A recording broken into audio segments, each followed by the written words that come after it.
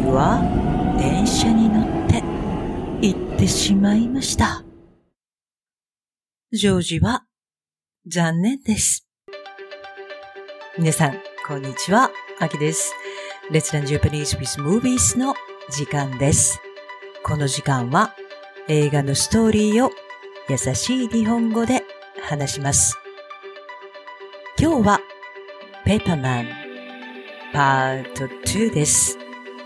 どんなストーリーでしょうか？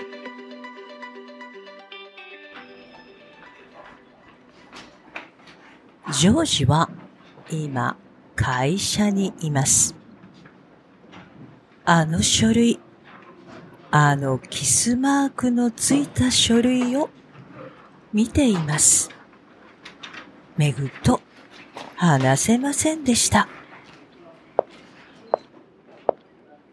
ジョージのボスです。怖そうな人です。本当に怖そうです。ジョージの机の上にたくさん書類を置きました。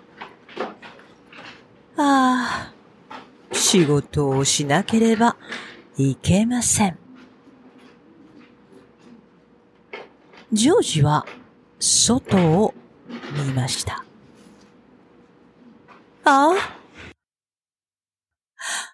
メグがいます。向かいのビルに The building across the road 向かいのビルにメグがいます。やった！ジョージは嬉しいです。ジョージは紙飛行機を作ります。書類で作ります。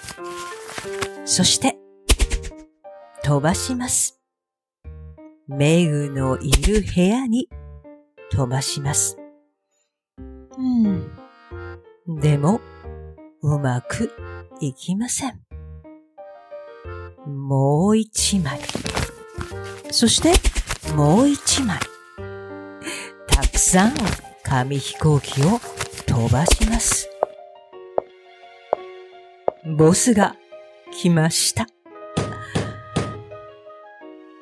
ボスは怒っています。そうですよね。ジョージは仕事をしていません。紙飛行機ばかり飛ばしていますから、ボスは怒っています。ボスが向こうに行きました。でも、ジョージは諦めません。諦めません。また一枚。そしてもう一枚。でもダメです。全部ダメです。メグのところに行きません。最後の書類です。キスマークの書類です。キスマークの最後の紙飛行機を飛ばします。でもダメでした。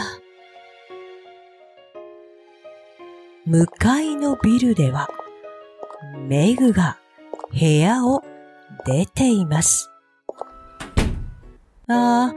メグが行ってしまいます。ボスです。ボスは本当に怒っています。ジョージはどうするんでしょうか？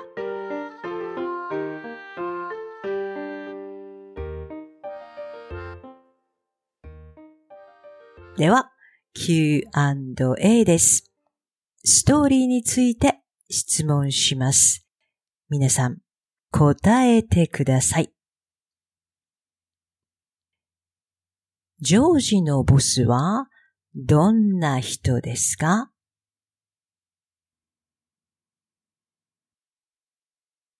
怖い人です。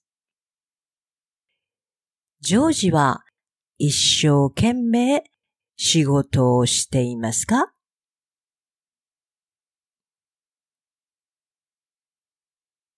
いいえ、全然していません。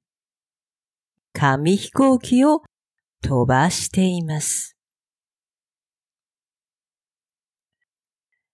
メグがいます。ジョージと同じビルにいますか？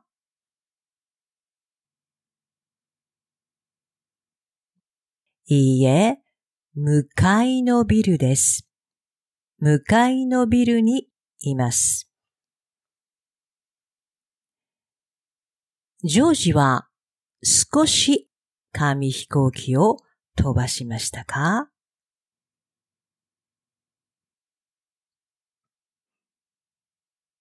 いいえ、たくさんです。たくさん飛ばしました。キスマークのついた紙飛行機はいつ飛ばしましたか？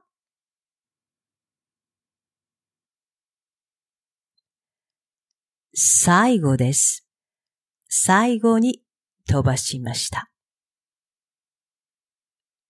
メグのところに行きましたか？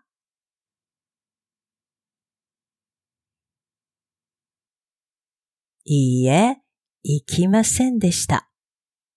メグのところに行きませんでした。はい、皆さんわかりましたか？パート2はここまでです。今日の映画とスクリプトはホームページにあります。ストーリーがわかるまで何回も聞いてください。次はパート3です。ジョージはメグに会えるでしょうか？では次回の Let's Learn Japanese with Movies で会いましょう。